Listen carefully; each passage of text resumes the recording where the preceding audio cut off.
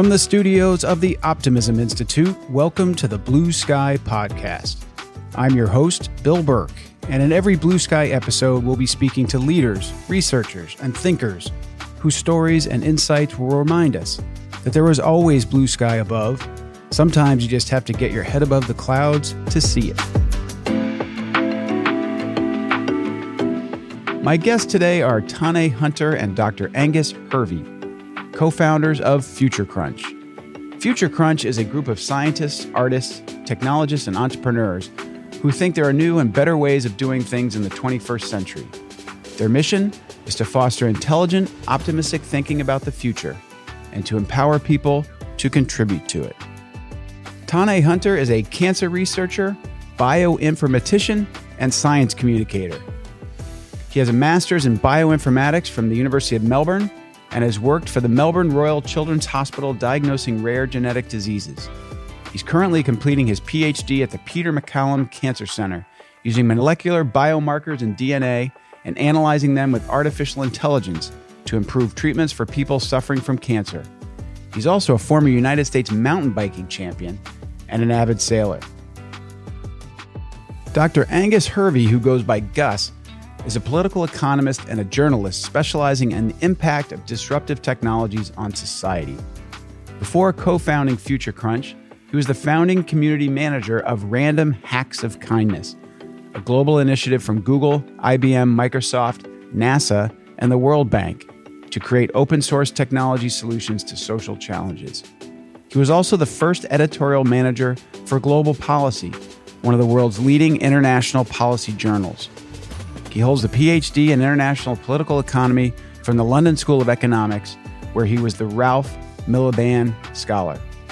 It's my great honor to welcome Tane Hunter and Gus Hervey to the Blue Sky Podcast.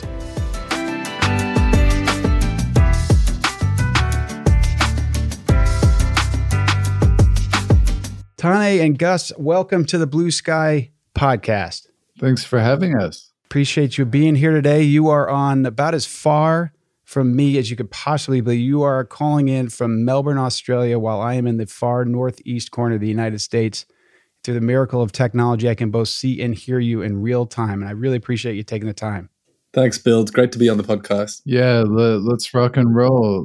Yeah, let's rock and roll. So the first thing that strikes one reading about you two is your backgrounds. They're both very interesting. They're also very different from each other, and they wouldn't necessarily logically lead you to the work that you're doing now. So if I have it right, Gus, you're a political economist by training and background, and Tane, in addition to being a national champion mountain biker, which I found fascinating, you are also a cancer researcher. So first, how did you meet? And second, how did you land on the work that you're doing at Future Crunch? Well, it all started on a bike ride, obviously, given my background. But what do you think, Gus? How was the bike ride? What did we chat about? Tane and I were friends, and we set off on a 3-day bike ride with both of our partners, and ended up falling into this conversation about the world and how it worked and how things fit together and, you know, what was going on. And as you do over the course of 3 days, you can really nut a few things out. And what we discovered was a kind of this overlap, a shared optimism, I guess, about the future, or certainly a shared hope that the future could be a better place. But we came at it from such different angles. You know, he had a completely different language and a completely different perspective on the world to mine, and I found that fascinating. I'm not quite sure he found my ideas fascinating, but from that point onwards, we kind of had this the spark of this idea. To say, yeah, as a political economist. Boring. Yeah. Had the spark of this idea to sort of say, look, there's something here. This is a great conversation. You know, I wonder whether we can continue this in a way that we can share it with a wider audience. And that was really the genesis of Future Crunch. Yeah, I mean, Gus comes from political economy perspective, and he was really concerned about, you know, decarbonization and renewable energy. And he was a bit down and out about the prospects because in Australia they ripped out the carbon tax and a few things like that. But my dad luckily took me in 2006 to the first Singularity Summit. And that created a technophile persona in me. And I just fell in love with the idea that technology can create solutions and that politics is not the way to go. And I truly believe that in every political committee, there should be at least a few PhDs in there that should talk about how things can be better and the advancements of society. So it was basically talking about solutions over problems. And solutions come from technology and human advancement, diversity of range of technology and diversity of perspectives. And that's seriously important, hopefully for the betterment of the human race, also hopefully to all things on the planet. And so how many years ago was that bike ride? 2013, I think. Or 2013. So we've been going at this for almost a decade, which is astonishing to me. But the other interesting thing about doing this for a decade is that we've seen some things come and go, and we've seen some trends come and go. And I suppose through the accumulation of multiple mistakes that we've made ourselves, we may have picked up one or two things over the course of that decade.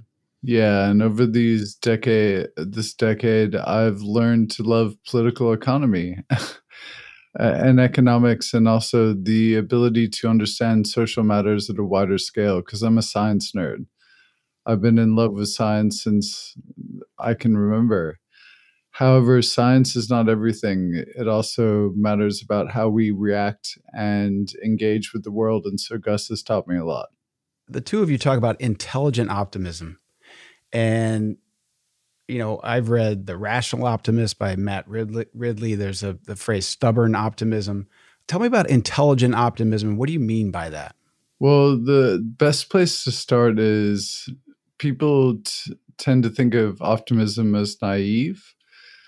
And naive optimism is a kid waiting for Santa to give them presents at Christmas time. That's naive optimism. Like, yay, I'm going to get my just desserts. Intelligent, courageous optimism is, the way I think about it, is like a girl who wants to have a treehouse.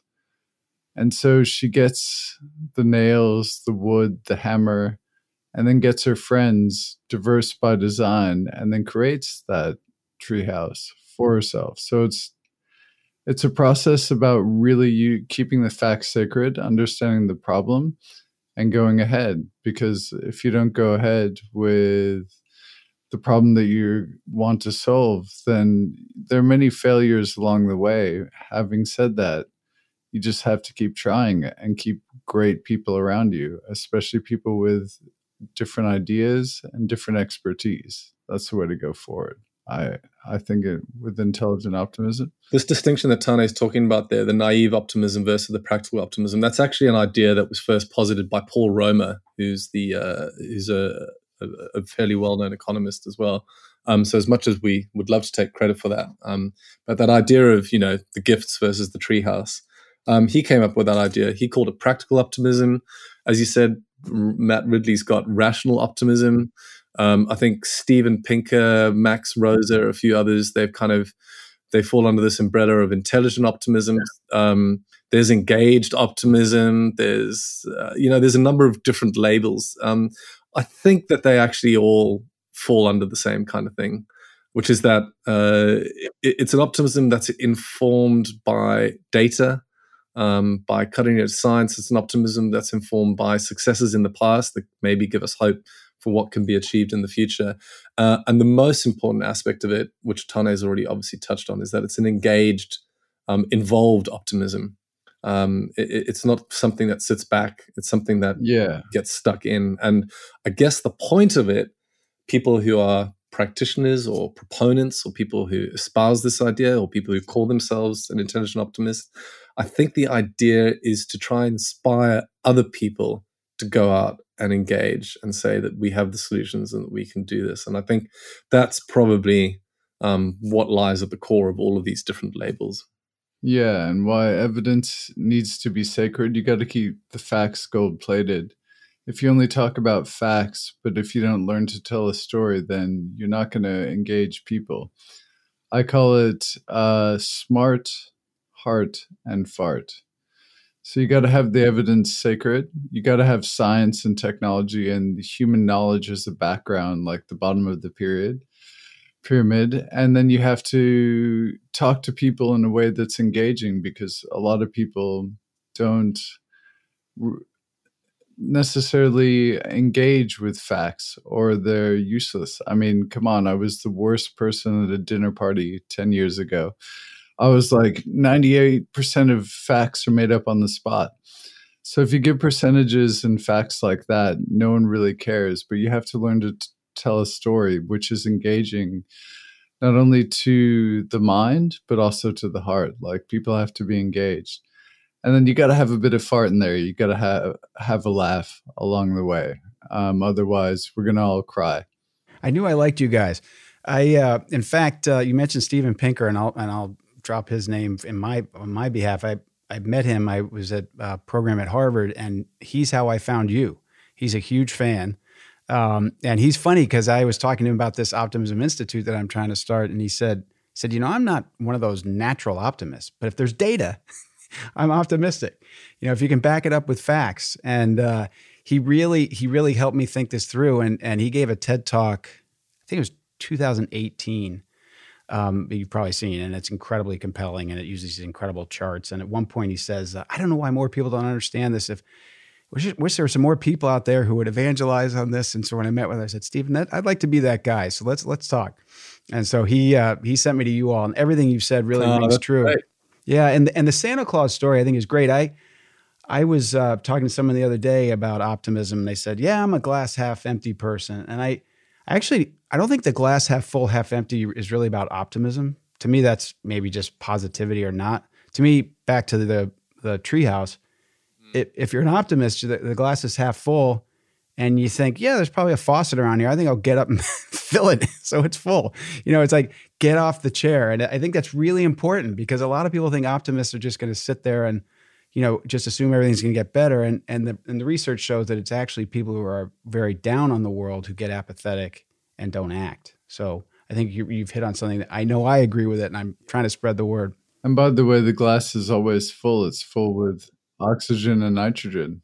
It's full with atmospheric stuff as well. So what are you going to do with what's the other side of the half of the glass? The late George Carlin, the great comedian, said, some people say it's half full, some say half empty. I say the glass is too big. Or too small. So there are a few ways to tackle that. Your words there, and they're beautiful, Bill. I mean, we're obviously all singing from the same hymn sheet here. But I think the other thing that we've probably realized over the course of the last decade in doing this work is that there's this idea that optimism has to be a reaction to the world around you, that, either you take the data in and make a decision, or you take in the doom and destruction and then you make a decision. So it's a function of your environment, or it's a function of the information that's coming in. It's a function of what's happening out there. But I think what we've realized is that optimism isn't a reaction to the world around you. It's also a choice by which you can navigate the world around you. And this comes back to that idea of, engagement and how you actually step through the world. And for us, optimism is always first and foremost a choice. And once you make that choice, the world suddenly starts looking a whole lot different. And I think that's been a really powerful through line for both Tane and I all the way through this work. Yeah, it's really focusing on solutions rather than the problems. And that changes your world irrevocably.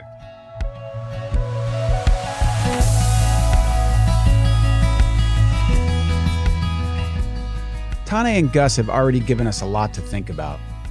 One thing I'd like to emphasize here is the power of interdisciplinary thought. These are two smart people, of course, but I think their combined work is that much better, richer, and more impactful because they come from such disparate backgrounds and ways of thinking. They also point out that optimism is a choice, and at the Optimism Institute, we think that's an important notion. While we can't snap our fingers and make everything better, we do have a say in how we respond to what's bad in the world, the ability to have an impact and make things better, and autonomy around our personal mindset, where we place our energies and with what kind of attitude. I'll add here that we also have a choice not only of how much media we consume, but also which kinds. When I started my work on the Optimism Institute, the very act of seeking out like-minded people and organizations like Future Crunch cleaned up my social media feeds immeasurably. Getting back to our conversation, I share with Gus and Tane what that was like. First of all, there were a lot more people out there than I realized. I had to actively go look for it. And then once I started following, forwarding, retweeting, my feed got so much more pleasant. And I've been a critic of social media, and I still think there's a lot of things that have been unleashed by it that aren't great. But we're not just passive victims. We choose who we follow. We choose what we want our feeds to look like. And I have experienced it. Just as the algorithms can spin us down into doom, they can spin you up into really great stuff. And that's why I see you as much as I do. And Tane, you're usually wearing a pink jacket when I've seen you. So I was surprised. But I can go grab it if you would like it. No, you're good. You're good. But it's really remarkable though when you say it's a choice, and then then it fulfills on these algorithms, through these algorithms on social media. It's remarkable. Yeah, I like to think of social media as maybe this is a bad metaphor, but like a pet that you can train, because what you give it, it gives back to you. And probably even a kid, like what you give your kid, if you give them trauma, they're going to be traumatized. If you give them hope, they're going to be hopeful. Can you tell me about the range of your work? Because I'm here, I'm podcasting, I'm going to do social media, basically media content, but you do a lot more than that. Can you give us a sense for the range of the work that you all do at Future Crunch? Basically, we're academics, and we're fundamentally researchers. And we research the cutting edge of science and technology and explore stories of human progress and progress around the world.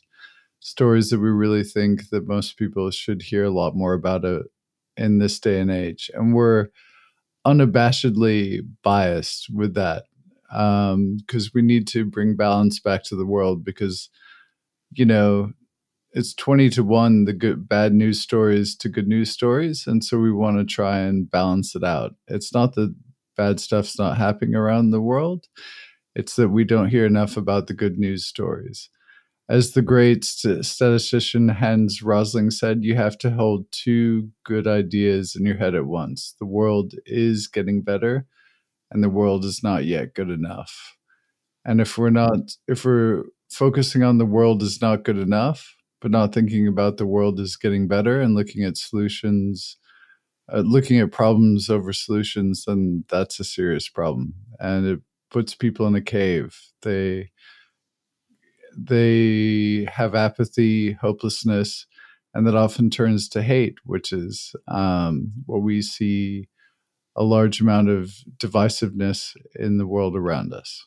Let me speak specifically to the actual. So that I suppose Tane's talked there about the kind of philosophy behind, you know, what we do and why we do it. In terms of the actual work we do, it's split largely probably into speaking and into media. We have spent many years speaking on many different stages to large audiences all over the world. I think we've spoken on 5 continents at something like 300 or 400 events. And that really is an opportunity to tell people stories of progress, get people to understand this idea of bad news bias, a lot of the same themes that I'm sure you're going to be hitting in this podcast. So really we see that as a kind of our education piece and outreach. And then the other side of the business is a media side of the business where we have a large following, mostly via our newsletter, which has about 45,000 subscribers. We've got a few thousand paying subscribers there as well. And people follow that newsletter as probably one of the best known sources of good news on the internet. And that newsletter really is a research piece for us. Every week, we dig up all of the stories, all the great good news stories, the stories of progress for people and the planet and clean energy and all the great science and technology breakthroughs, and we put them in one place. And people are continually astonished by the fact that so many good things have happened during the course of that week. So the way we see it is that there's 1,000 media outlets out there telling you all the things that are going wrong. We're one of the very few that tells you what's going right. And overall, those two sides of the business, speaking and media, really combine in a way that we hope gets the message out to as wide a group of people as possible. But of course, that group is never large enough. So it's a real honor to be on this podcast, to be able to share that message with the wider audience. And thank you.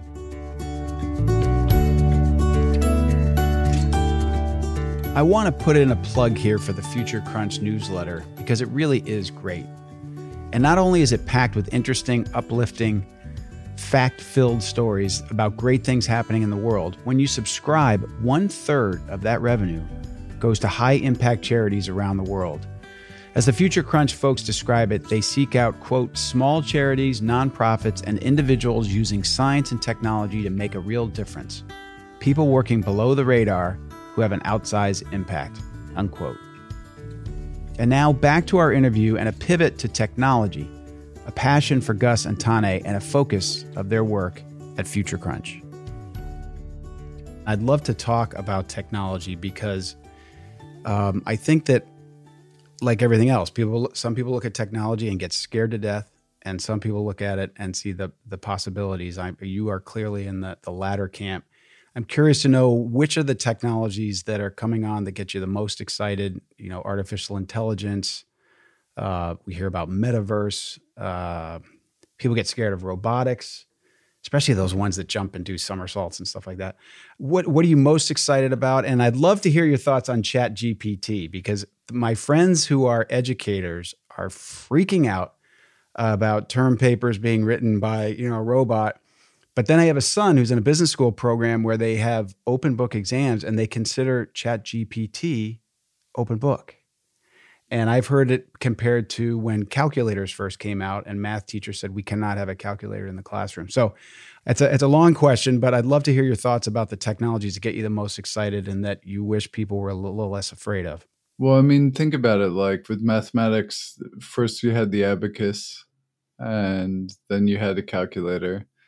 And now everyone's doing machine learning and AI, and I use that kind of mathematics in machine learning all the time.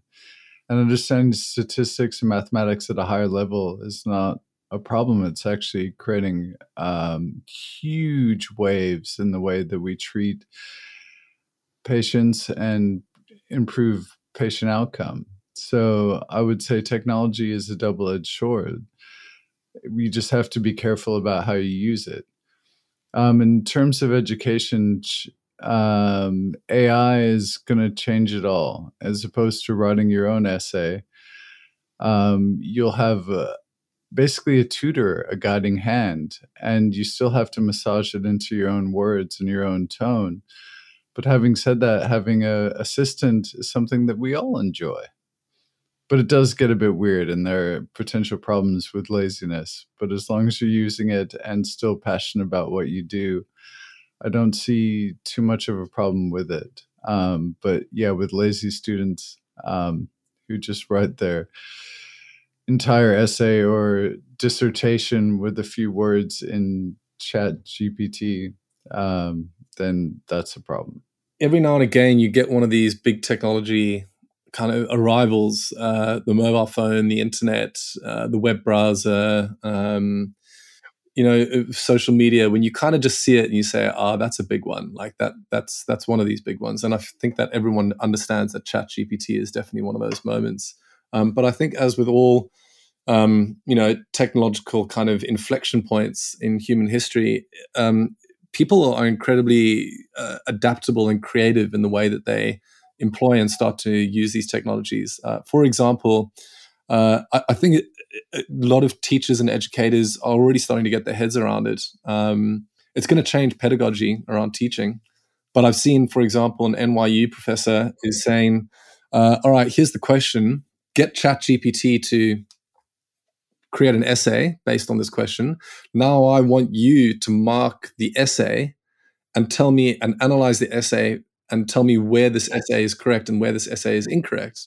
And so that means that that it's flipped, and the student has to have a really deep knowledge of that subject, has to really understand the principles, has to really understand critical theory, has to understand how to deconstruct an argument, has to understand where the balance should lie. There's a whole lot of implicit knowledge that's contained within the task of having to analyze an essay written by artificial intelligence. And I think that kind of thinking where you say, okay, what's our next step? How do we change the way we've taught, which, by the way, has been stuck for about 60 or 70 years in the same kind of containers. I think it's a fantastic opportunity for educators to really bump up a level and start to change the way they teach. And I think that's really important because that's going to equip students and learners with the skills for this next wave, this next generation of technologies. And that's really important. We're not even going to get into the implications for business, creativity, for art, for a whole range of different sectors. But I think a lot of similar thinking applies. Medicine was mentioned. One of the things I find interesting about AI is that as wonderful as human beings are, we do come with biases. And I've seen it as a volunteer in the medical space with diagnosis. AI done well outperforms medical doctors frequently, and often it's just sort of a bias that I've always seen it this way, and it was always that disease. And AI cuts through that.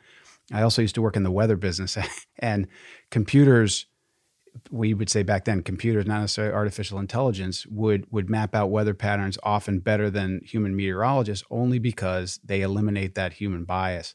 And it seems to me that that's a huge opportunity.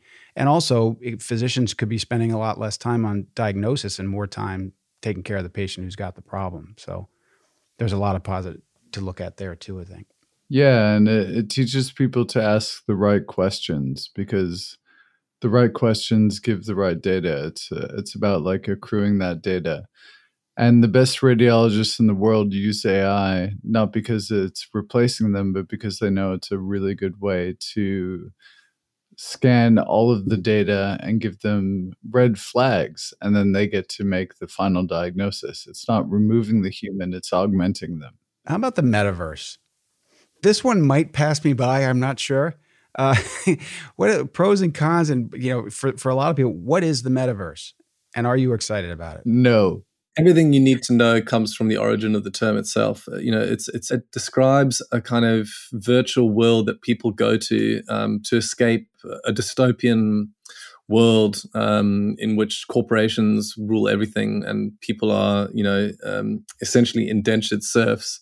Comes from the 1992 sci-fi novel Snow Crash from Neil Stephenson. And the fact that one of the largest media companies in the world has unironically co-opted that term as the name of their company probably tells you everything you need to know about that company. It also tells you a lot of what you need to know about the kind of delusions of grandeur that a lot of people in Silicon Valley have. Our advice is that you can pretty safely ignore the metaverse. But what you don't want to ignore is the incredible applications of the technology behind it, things like augmented reality, mixed reality. Those have really powerful specialist applications in very specialist industries, automotive, for example, manufacturing, really powerful applications. Frontline workers, people who work, in the fields with their hands on assembly lines. Those, I think, are likely to be very powerful. Yeah, digital twins is great. Yeah. Digital twins is an amazing thing for frontline workers. Creating a simulation of your work environment and to keep safety for things like an oil rig or hopefully a solar array, but more likely a gas fired plant. But it's really good to teach people in a safe environment what to do in an emergency situation. Creating a digital twin is an incredible thing. I think, long story short, the technology behind it is really powerful and is likely to lead to some really great innovations. But we're not going to be strapping on headsets and stepping into a world designed by Mark Zuckerberg anytime soon. I think it's very safe to ignore that. Please, I hope so. Please. I'm happy to hear it as well. One of the things I think that frustrates people in our society today, and we've talked about social media, is everyone goes into their camps. And, you're right, you're left, you're pro this, you're anti that, and something happens in the world and we all run into our camps. And and we feel like we have to dig into these opinions. And I read or heard something you said. One of you used an expression, strong opinions lightly held, which I really appreciate. And as I understood it, you're basically saying you can have your opinions, but be open, listen to what other people have to say. It's not a sign of weakness to change your mind. Could you talk about that? Because I think if the world were able to adopt that mindset, we'd all be in a better frame of mind. I guess if we're honest with ourselves, adopting new ideas and especially having our old ideas challenged feels incredibly uncomfortable. It feels personable. And it feels, if you're anything like me, the idea of getting something wrong or being wrong is not something you enjoy.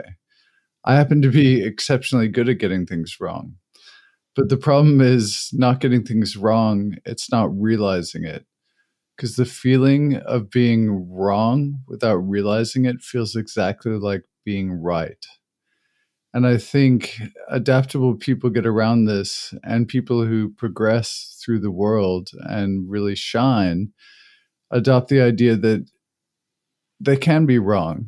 They have this notion that however small the chance might be that they could be wrong allows them to adopt new ideas more easily and to help change their mind. And effectively, it's kind of like the scientific method, right? You have to be vigilantly aware of your mistakes. It's part of the process. You have to document them. And given a single contrary piece of evidence, it really insists that you rethink a lot of what you thought you knew. And that's why science is pretty amazing. The scientific method allows for correction. It constantly evolves. And that's why it changes. Those changes accrue rapidly, and they alter our world irrevocably. And that's why it's the foundation of the technology upon which everything is built upon. Like our microphones that we're talking to, the internet, the paint I'm looking at the wall, the air conditioning, because we're in Melbourne, it's hot as hell out here. That's the ability to change, and you have to be able to change your mind, like let go of past ideas. So one of our greatest problems is giving up when we pursue a thing, a pursuit, right? And we have to keep on changing, try that one new thing, and that is what success looks like. Another thing that you've espoused is that a key to success for individuals and presumably society going forward is, I think you coined the phrase adaptability quotient. Can you describe what you mean by that and why you think it's important? Well, it's, I guess, strong opinions lightly held. Like we've all heard about IQ, your intelligence quotient, your expertise, your qualifications. We all know smart people, but we also know that the smart people are not always the ones that come up with the great transformations and the great breakthroughs. We've heard about EQ ad nauseum in the last couple of years. And the soft skills are so important. It's your ability to communicate, to empathize, really to, experience what it means to be a human being with the emotional side, the smart, and the heart that I was talking about earlier. But it is AQ that determines success over time. Your adaptability quotient is, I guess, loosely defined as your ability to unlearn obsolete knowledge, rethink old ways of thinking, to overcome big challenges, and make a continuous and conscious effort to change and rethink in real time. So take applying for a job, for example. It's your qualifications, your expertise, right, that gets you through the door and lands your resume at the top of that pile. EQ is what allows you to smooth the interviewer, laugh at their terrible jokes, but ultimately build long-standing relationships with both your coworkers and your clients. But it's a Q that really allows you to pivot and change when, let's say, we're talking about AI a lot. When AI comes and takes over 30% of your daily tasks, what do you do with that spare capacity?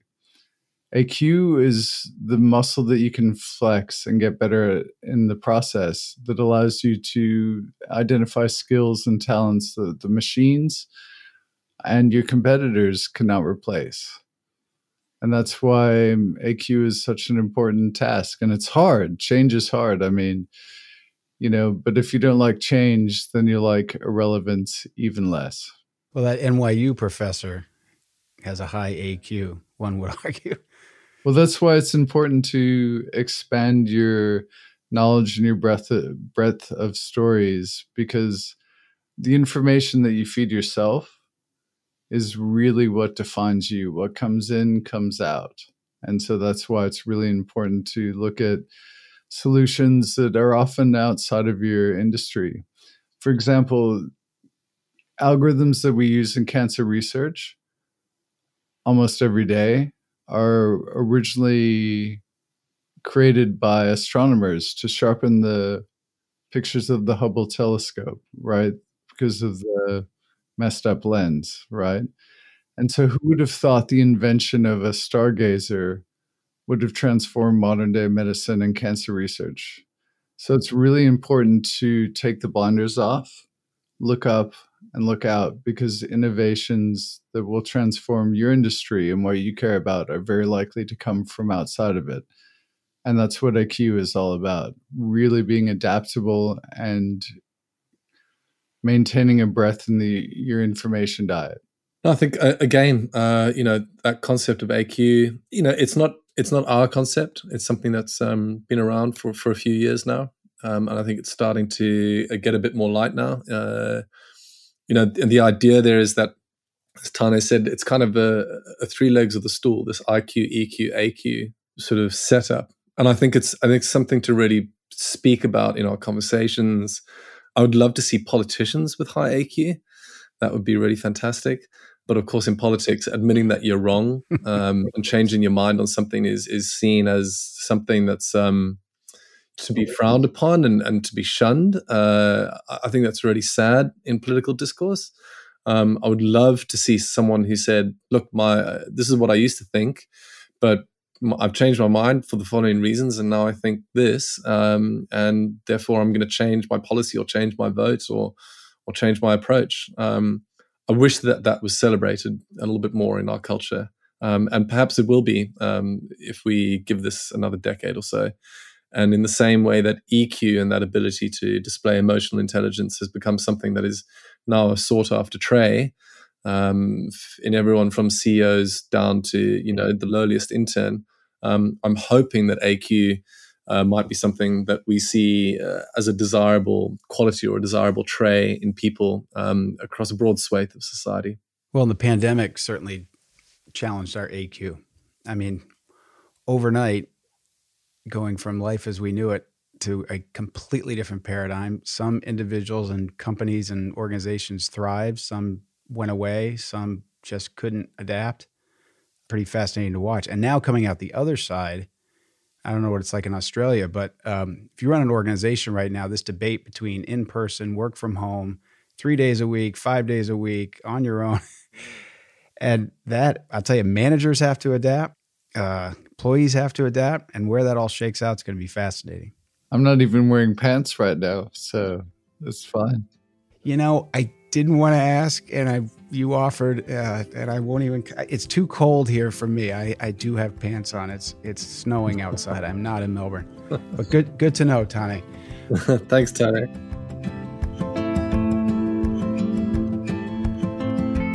Okay, sorry about that digression and putting that image in your head. For the record, I do think he was wearing pants, but regardless, you can see that these two managed to have fun together and keep things light. From here, I wanted to talk to these two about the future of clean energy, a topic they speak and write about a lot. And having just read that Oliver Stone was preparing to release a film that was pro-nuclear, I started by asking of their opinion on the role of nuclear energy in their vision of a greener energy future. Nuclear energy is one of those, is an old technology. It's a technology that we don't need in order to solve the clean energy crisis. It's expensive. I'm not too worried about the dangers of nuclear energy. I think that that's something that tends to get overblown. But I think it's actually the reason nuclear energy is not useful for us is that we just don't need it. There has been multiple modeling done all over the world, something like 50 different studies now from people, everyone from Oxford through to Stanford University, that have shown that it's possible to create a 100% wind, water, and solar renewable energy system. That we don't need something like nuclear energy as the base load, as the backup. And the other thing that we keep on seeing with nuclear is that they keep on saying, okay, well, we're going to maybe have this new generation or this new, small modular reactors, or that we're going to somehow figure out a way to make nuclear energy cheaper and more powerful. But these projects keep on getting pushed back another 5 years, another 10 years, over budget. Almost every single new nuclear energy project that's been started in the last 5 years has gone wildly over budget and over date. And the reason for that is that nuclear power plants are big one-off investments. They don't get the advantage of scale that things like wind and solar do. They're not modular. And that's the main reason that you get these huge cost overhangs. So I think nuclear energy is a distraction. Oliver Stone is welcome to come out with his documentary. But I also think Oliver Stone, with all due respect to all of our boomer listeners and to my parents, Oliver Stone is a boomer, and boomers love nuclear technology. The rest of the world has moved on. So that is what I want to say about nuclear. However, I will add one more thing about nuclear energy, which is that all of our existing nuclear, everything that's already been built and that is operating, we have to keep that stuff running as long as possible. And we should pour money into keeping those power plants running, into maintaining them, into making sure that their power gets onto the grid. And if you want to read anyone on nuclear energy on this, Michael Liebreich, who's the former head of Bloomberg New Energy Finance and a great commentator on this subject, has a fantastic article on this, where he said we should forget anything new on nuclear, but all of our existing nuclear, let's keep that stuff running as long as we possibly can, because it's a low carbon technology that we already have. So that's nuclear technology. And it's interesting you make the safety point too, because I have family in the U.S. Navy. The amount of the Navy in the United States that runs on nuclear is astounding, and a lot of people aren't really aware of it. And think about dangerous situations where nuclear could go wrong. They've been running submarines and now aircraft carriers and others on nuclear for some time now with very little incident. So it's a really interesting point that don't get rid of what we have, but don't expand. What are the clean energy technologies that get you the most excited? What should we be looking for as optimists, around the corner in the next 5 years that are really going to make a big impact? For me, solar energy is definitely number one. I know it requires mining and resources, but it doesn't have a glass ceiling like wind and other things have. We have the most powerful influence in our solar system, the sun. And if we harness that energy, then if we really get better at it, and we can power the entire energies need, the Earth and humans' needs completely. And there's no glass ceiling on it. There's a glass ceiling on other things. That just talking about technological exponential curves and stuff like that, I'd put my money on solar, but Gus will have a different perspective, I'm sure. He's the clean energy expert. Look, it's not a different perspective. It's more of a bit of a shift in focus. We spent the last decade arguing over which technology was going to be cheaper and whether clean energy, whether we could afford to deploy enough clean energy to solve the climate crisis. That argument's done. We know definitively that clean energy is the cheapest form of energy human beings have ever invented. It's getting cheaper all the time, thanks to economies of scale and exponential growth curves and deployment. Where it's really interesting now is that we've almost kind of won the conversation when it comes to whether it's a good idea to deploy clean energy or not. The big question now is, can we deploy enough and at scale in enough time to avert the worst effects of the climate crisis? And it looks like we can. That there's been this kind of shift in the climate conversation in the last year or two, where we've suddenly had things like the passage of the IRA in the United States. We've seen this extraordinary rollout of clean energy in China. And perhaps most importantly, we've seen Vladimir Putin probably do more single-handedly to accelerate the clean energy transition globally than any human being alive, because countries around the world have now realized that another country can stop the oil and gas flowing into your country, but they can't stop the wind blowing and the sun shining. So it's not clean energy anymore, it's freedom energy. And that's a big shift when it comes to the conversation. So I think what's going to be interesting over the next decade is not so much can we deploy enough and enough scale, but it looks like we can do that. The big question now is transmission. Can we change our energy systems to be able to move to a system that doesn't rely on baseload power, but instead shuttles around enough energy over the like a transcontinental grid, for example, like the United States, or across Europe, or across Australia, where we're based, Asia, of course, massive land territories. Can we take wind that's blowing when the sun doesn't shine, or can we take sun that's shining when the wind isn't blowing? Can we move that around? Can we build the transformers? Can we create the smart energy systems to be able to move those electrons around? Can we change the regulatory regimes that stop a lot of that energy from being built? Can we build enough high voltage transmission lines? Are we going to be able to do all of that in time in the next decade? And I think that's the really interesting area to look at. And we haven't even spoken yet, by the way, about transportation and industry, and agriculture. But for now, we really need to focus on cleaning up the electricity system. And I think that's where things are going to be really interesting over the next decade. Yeah. And especially in the realm of batteries, Gus, one time you told me batteries are like bacon. They just make things better. Do you want to talk about batteries? I don't want to rabbit on too long about clean energy.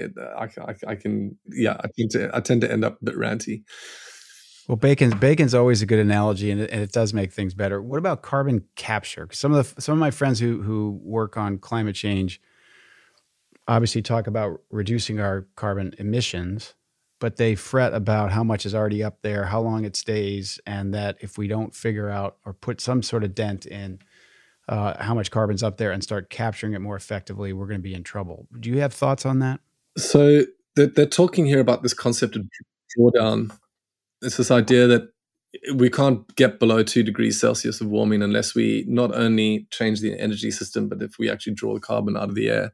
And it is an incredibly challenging engineering problem. The scale at which we need to do it is pretty daunting. And we've only so far drawn down a few hundred tons using proven technologies. But the good news is that planet Earth has a wonderful drawdown system in the form of forests and vegetation, which draw down and store carbon far more effectively than human engineering can.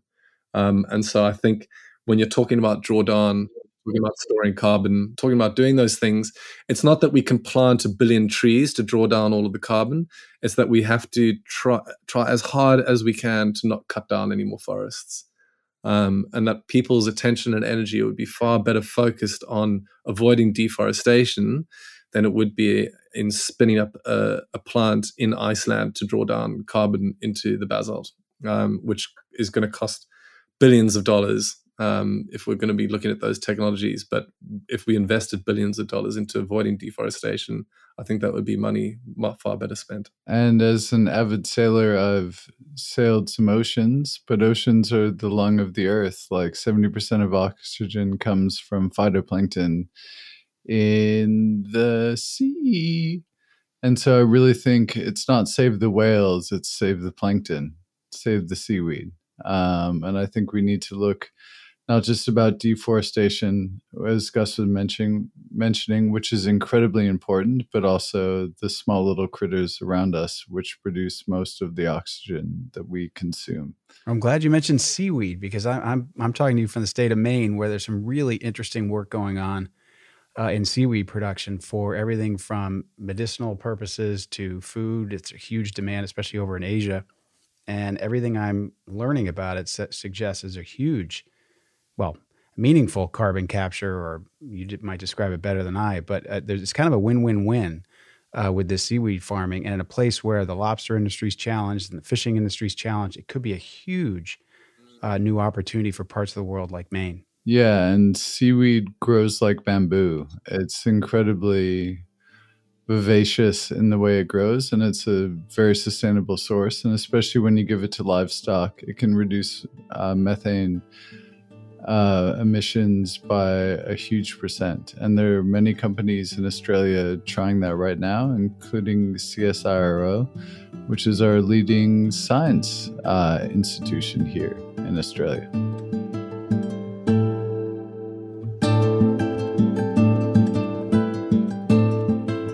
I found Gus's answer on nuclear power to be really interesting. While I am not a boomer, just a few years younger than the official cutoff, I am one of those people who have thought that nuclear could play a more sizable role in our energy systems of the future. But I suppose this is one of those strong opinions loosely held, and I appreciated what Gus had to say about not taking current plants out of commission out of safety concerns. And Tane's points about the oceans were also great to hear. It's amazing how many possible solutions are around us, and they're not necessarily to be manufactured in a lab or through computer code, but could actually be in the natural world, like ocean organisms and forests. To wrap up our talk today, I asked Tane and Gus if there was anything that we didn't talk about that we should have, something that makes them feel hopeful and optimistic, and that more people should be talking about or acting upon. Tane answered first. My main recommendation would be to change your information diet. Choose stuff that feeds you, nourishes you, educates you, and really take care of the stories you tell ourselves. If you want to change the story of the human race in the 21st century, you have to change the stories we tell ourselves. And so I think really take care of what you ingest. Stay away from the mainstream media. Yes, it's good to know what politician scandal is going on, whatever. But does that really change the face of humanity? I do not think it does, because that's like a flash in the pan. So really think about knowledge that nourishes you, your narrative nosh. Right. And if you want to read nonfiction, go for it. But if you want to read fiction, I would suggest sci-fi. Like get a novel that like both educates you with science, like The Mountain and the Sea is an incredible novel that Gus and I both read. AI is in there. Octopuses are there. Anyway, just choose the information that you ingest, because otherwise you'll be left with what comes in comes out. And so just be ready for that. So choose what comes in. I think the answer to this question is a story that I shared in the most recent edition of the newsletter, which I think this story really sums up everything that you need to know about the kind of current state of global media and how we tell the right kind of stories. And certainly how we have a really bad habit of telling the wrong stories, or sort of emphasizing the things that don't matter. In December 2022, right around the kind of peak Elon Musk Twitter hysteria, I think the World Cup maybe was just finishing, so the world's attention was focused on Lionel Messi and the Argentina team. Fantastic.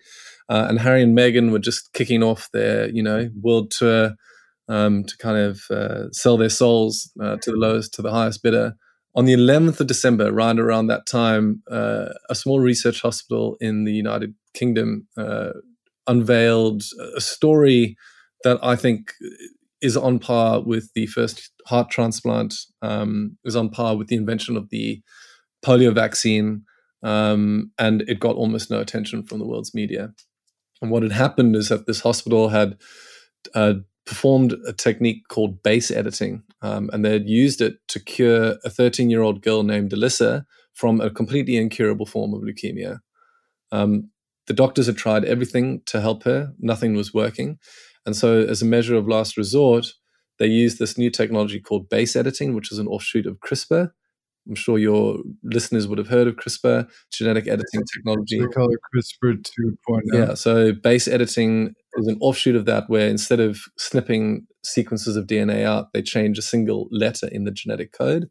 They literally rearrange the atoms of that genetic code. So you now have full control over the base, the code of life. And what they did is they took healthy immune cells from a donor, changed some of the code within those immune cells to then go into Alyssa's body, hunt out her immune cells that were faulty and that were killing her. So the new immune cells hunted out the faulty immune cells, they killed them, and within the space of 3 or 4 months, she was in full remission. So it's the first ever application of base editing technology, a technology we only invented in 2016, the first ever application in a human patient. Extraordinary moment in human evolution. The medical establishment lost their minds. People were absolutely astonished. I think the results were presented at a conference for hematologists, and everyone just was aghast at this incredible technology. And it made almost no impression with the world's media. And so I think when you're listening to a story like that, you have to ask yourself, how is it that one of the biggest stories in the world in the last 12 months was the death of a 96-year-old British woman, which garnered more media attention than any event we've seen in living history. And I mean, it's very sad, and with full respect to, the fans of the House of Windsor, when you're 96, perhaps you've had a good innings, maybe it doesn't need as much attention as it did. Why is it that is one of the biggest media events of the year, but the saving of the life of a 13-year-old girl with a technology that could potentially save the lives of millions of human beings in the future, that marks really a step change in the story of human evolution? Why is it that story sinks without a trace? And I think if you find an answer to that question, you'll also find an answer to the question of why it is that we consume bad news over good news, and why we should try and seek out more stories of progress and more stories of change. That's a brilliant story. We spent the last part of last year obsessing about the grandmother, and now it's the grandson on his book tour. I had not heard the story that you just told until I got your newsletter. And my family's been impacted by leukemia. And I have to tell you, it really impacted me to read that. And I'll put in another plug for your newsletter. And again, for seeking out these sources and cleaning up your social media feeds. It'll change your life. And as we change our individual lives, we can really impact the world. And so I can't thank you two enough. You're a real inspiration. I'm glad that you were introduced to me. I'm going to spread the word about Future Crunch as much as I can. And I hope you've already been to 5 continents. When you're back in North America, please say hi, come pay a visit, and I'll do everything I can to spread the word about the great work you're doing, because it's really inspiring. Thank you so much for having us. And you're an inspiration as well. Yeah, thanks, Bill. And congratulations on getting this podcast up and running. We're so pleased it exists. And it was a real pleasure to be here with you on the podcast today. Appreciate it. Thank you both.